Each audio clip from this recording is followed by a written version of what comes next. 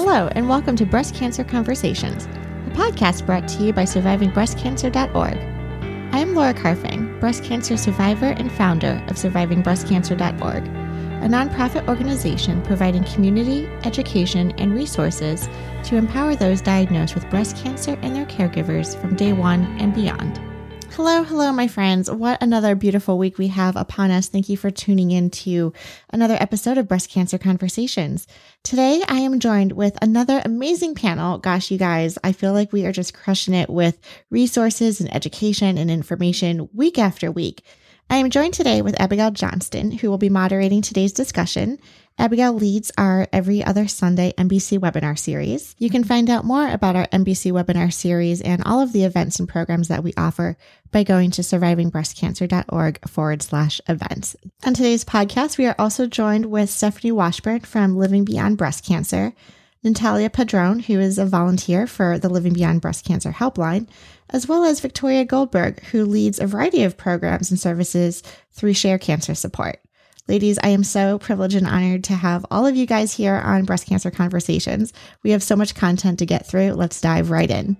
Welcome to the conversation. This is our Every Other Sunday, although we've been doing it in a couple of Sundays in a row here, where we get together and talk about those things that are very pertinent to those of us in the NBC community. And then as time has gone on, we've celebrated a whole year of doing these this month. Realize that there are things that really do resonate with the entire breast cancer community. So we're including additional resources. And today I am super excited to talk to a panel of amazing women representing a variety of amazing organizations that provide different types of peer support. And it's interesting. I have this ongoing back and forth with my cancer center about whether there's value in peer-to-peer support for patients. And I know that doctors can get a little concerned that the information that's shared peer-to-peer is not always what they might say. But I have found in my own experience with breast cancer that peer-to-peer support is invaluable.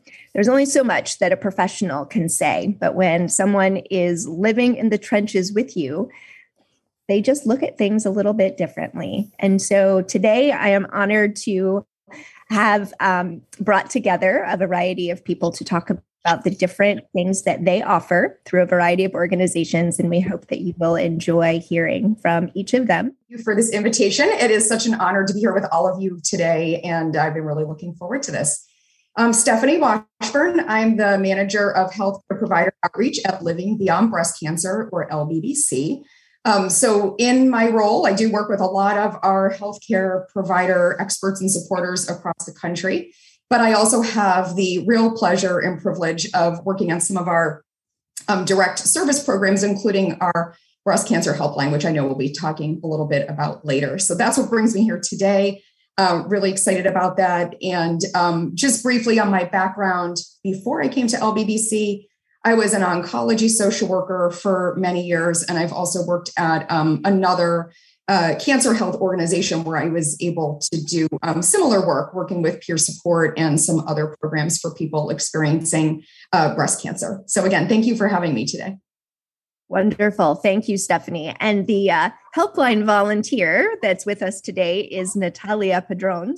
Thank you, Abigail. Yeah, good afternoon, everyone. My name is Natalia Padron. I am from Kissimmee, Florida, and I'm a metastatic breast cancer patient since 2015.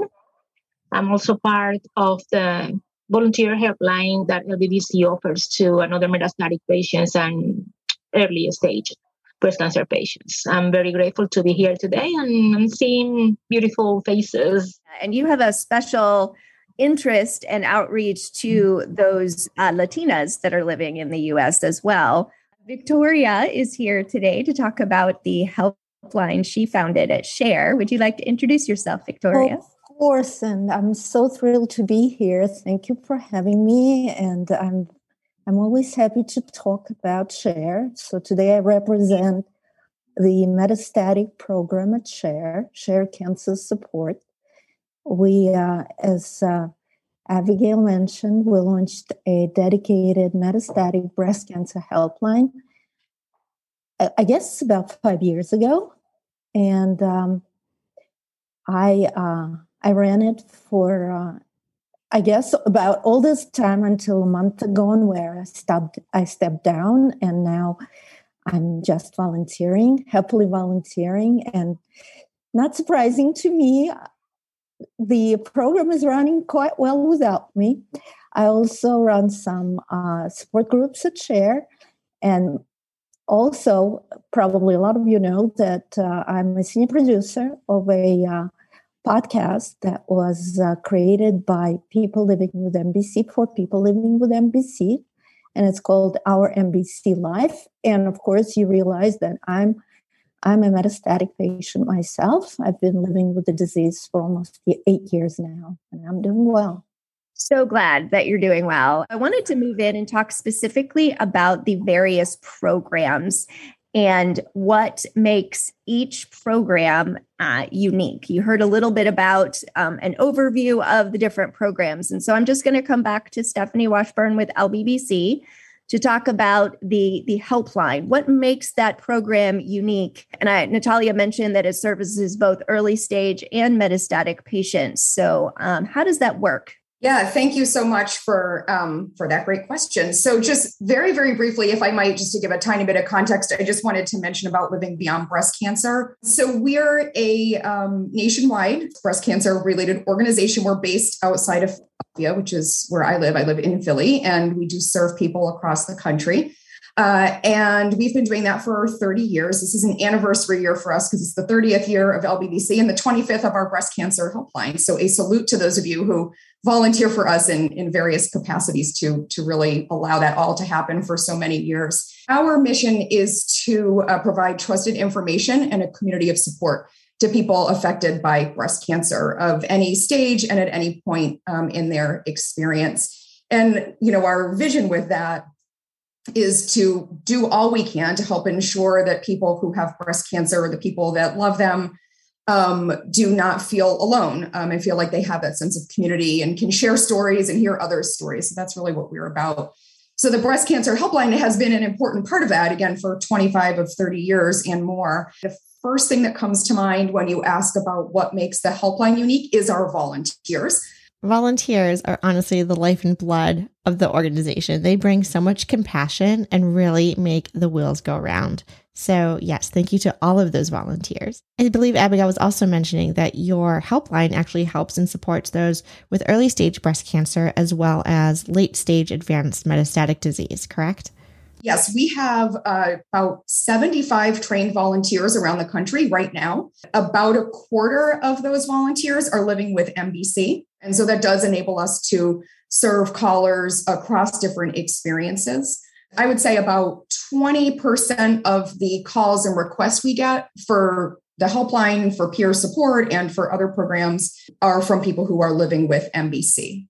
Well, my first contact with LBBC was in the class of 2017, the Hear My Voice class of 2017.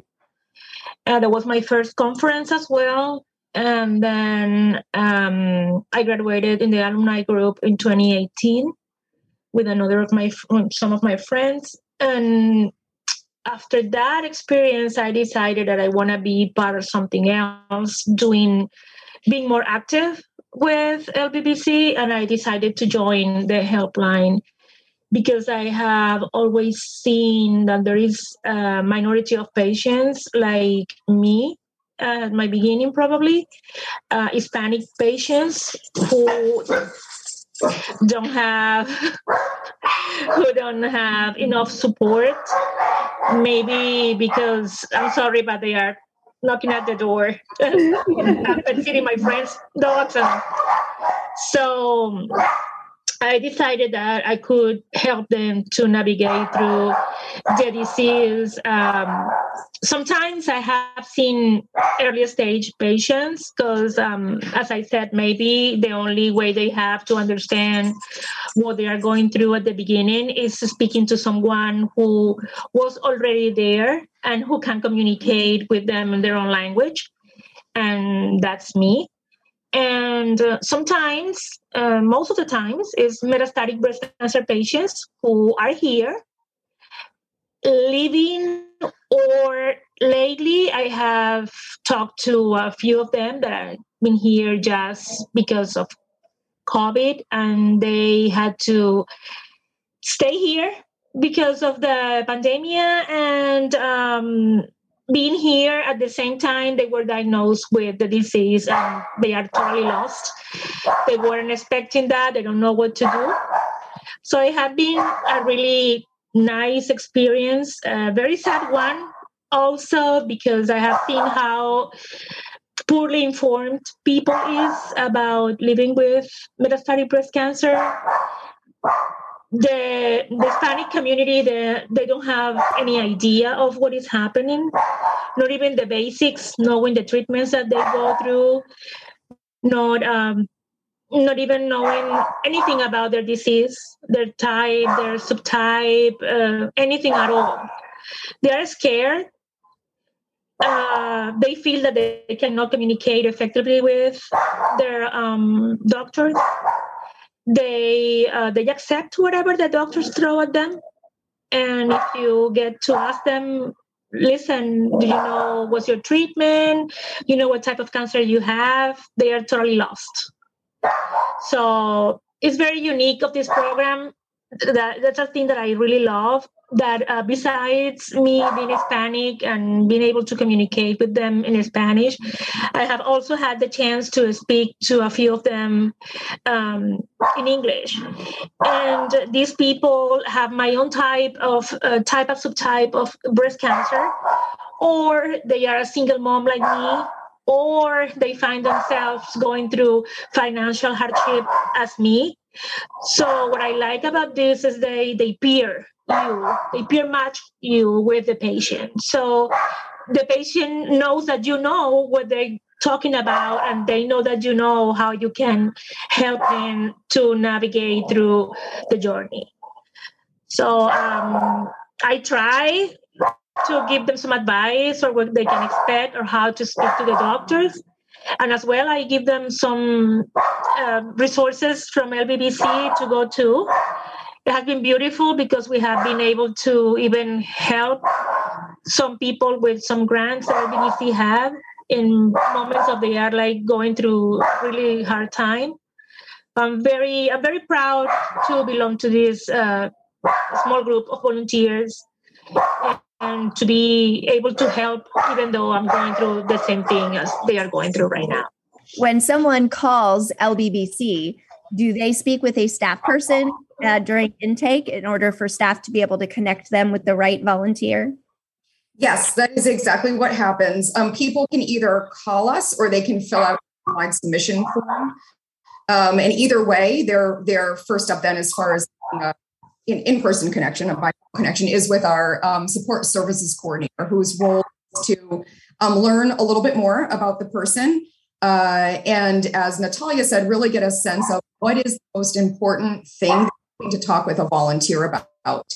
And Natalia hit on this already, but the topics that we hear the most from people across different stages are, of course, for emotional support and guidance.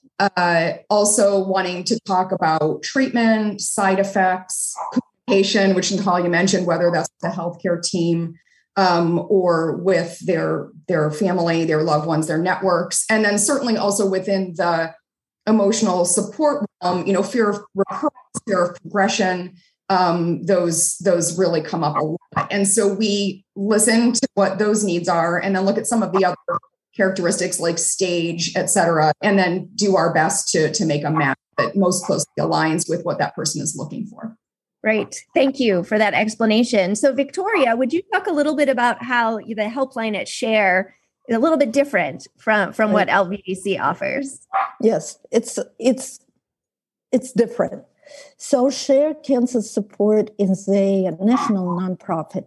We've been in existence for over 40 years, and we started over 40 years ago with exactly that, a telephone a few volunteers, and the first breast cancer helpline. So over the last 40 years, we've grown into, I think at this point, I can't even tell you how many different helplines. So we support women with different kinds of female breast cancers, gynecological breast cancers, and breast cancer, and kind of gynecological cancers and breast cancer. And we also have dedicated Latina program and Latina helpline, as well as the Japanese helpline now. So the difference in the model that we run is in the fact that we don't do matching. This is not how we run the helpline. And so when I first joined SHARE's helpline it's about 6 years ago now, there was no metastatic helpline. There was just the breast cancer helpline. And we have volunteers who work in shifts, 3 shifts a day in breast cancer, 7 days a week. So anytime a person calls the helpline, a volunteer would answer right away and would talk to the person calling and take the information, discuss whatever they need, and if they feel that the further matching is necessary, they would recommend a peer for this person. But often enough, as Natalia said, it's not really the specific details that are important. So usually the volunteer on the helpline suggests to be a peer for this incoming caller and usually calls back. There is a discussion always about how often would you like to stay in touch, and everybody always wants to keep in touch. And then either a volunteer would call this person back, or a patient herself. Now there are some men too call back and talk to either this particular volunteer or any other person they would like to speak with. We also have people who are not helpline volunteers, who are peers, and they work exactly in the fashion that LBBC does. So a volunteer takes the information and then encourages a peer to get in touch with whoever called. So when I first started on the helpline, and as I said, we did not differentiate between breast cancer helpline and metastatic helpline. And it was fine with me because I had been an early cancer diagnosis, so I could easily speak with early stage people as well as metastatic people. But there was always this dilemma when an early stage person calls and invariably asks, so how long have you been living with this disease? I never lied about who I was, but I never volunteered the information, did not want to frighten them, especially the newly diagnosed. So that was a problem from the start. And quite quickly, I realized that a lot of early stage volunteers don't really feel comfortable talking to metastatic patients. And the diseases are not quite the same.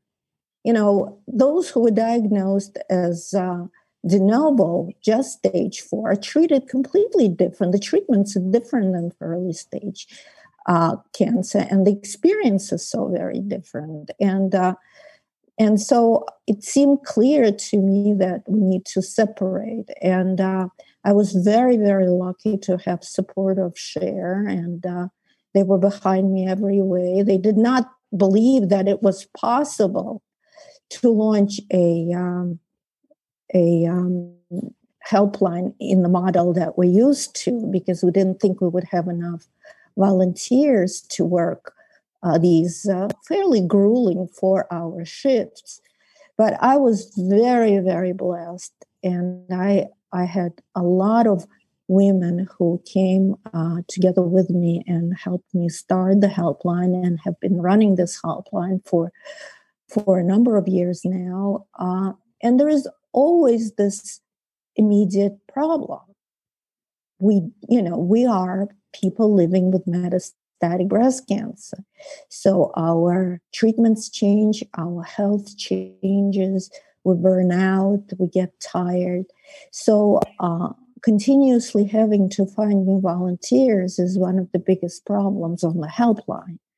And I know this is not the topic of this conversation, but I can't help but think, I mean, look at us. LBBC has volunteers who are metastatic. We have volunteers who are metastatic. We all seem to serve the same purpose. So why do we need to have numerous helplines? Okay, that's a pet peeve of mine, so I'm going to shut up now and stop. Thank you for that, Victoria. Clearly, there's a need for there to be a place where people can reach out and talk to somebody immediately. And I remember you telling stories of people who would call over and over again because they needed that immediate person to talk to right away. Would you say, Victoria, that the people who are calling the helpline are often in some sort of crisis? Do they need that immediate interaction? Well, there are two types. There are people who call with just lonely people who just want to chat. And then there are people who have some questions that they want answered. But a large percentage are actually people in crisis who would like immediate attention of somebody who is living with the disease. So they always surprised to find out that a person on the other end of the call is a peer. And often, the group of my volunteers is exceptional. They're all very knowledgeable and compassionate. And really, we could probably answer most of the questions right off the bat. And very often, there isn't all that much needed, just to listen and support. Stephanie, Natalia, Victoria, Abigail, thank you so much for being on the panel today. To talk about a helpline is so important, and it's amazing to be able to let our listeners know that there is a helpline out there and available for them when they need support, whether it's emotional, fear of recurrence, being diagnosed metastatic, etc., that there is someone out there and you are not alone. For those listening who want to reach out to Living Beyond Breast Cancer, their toll-free number is 888-753-5222. I will also link to their website where you can fill out their online form for their helpline, and someone will get back to you as well. SHARE also has a variety of helplines, not just for breast cancer in English and Spanish, but they also offer helplines for ovarian cancer, uterine cancer, and for caregivers as well. The number for their breast cancer helpline is 844-275-7427. They also have a national helpline. You can call 844-ASK-SHARE. That's 844-275-7427. Please be sure to tune in again next week. We are going to continue with this panel of offering support services and highlighting amazing organizations in our breast cancer community, because no one organization is the same. And we really want our listeners and people at survivingbreastcancer.org and our listeners on Breast Cancer Conversations to know what is available to them. So yes, more greatness to come. Thank you again for tuning in. And thank you all for listening and tuning in week after week here on Breast Cancer Conversations. Please be mindful that all of our content and information is for educational purposes only and is never a substitute for medical advice.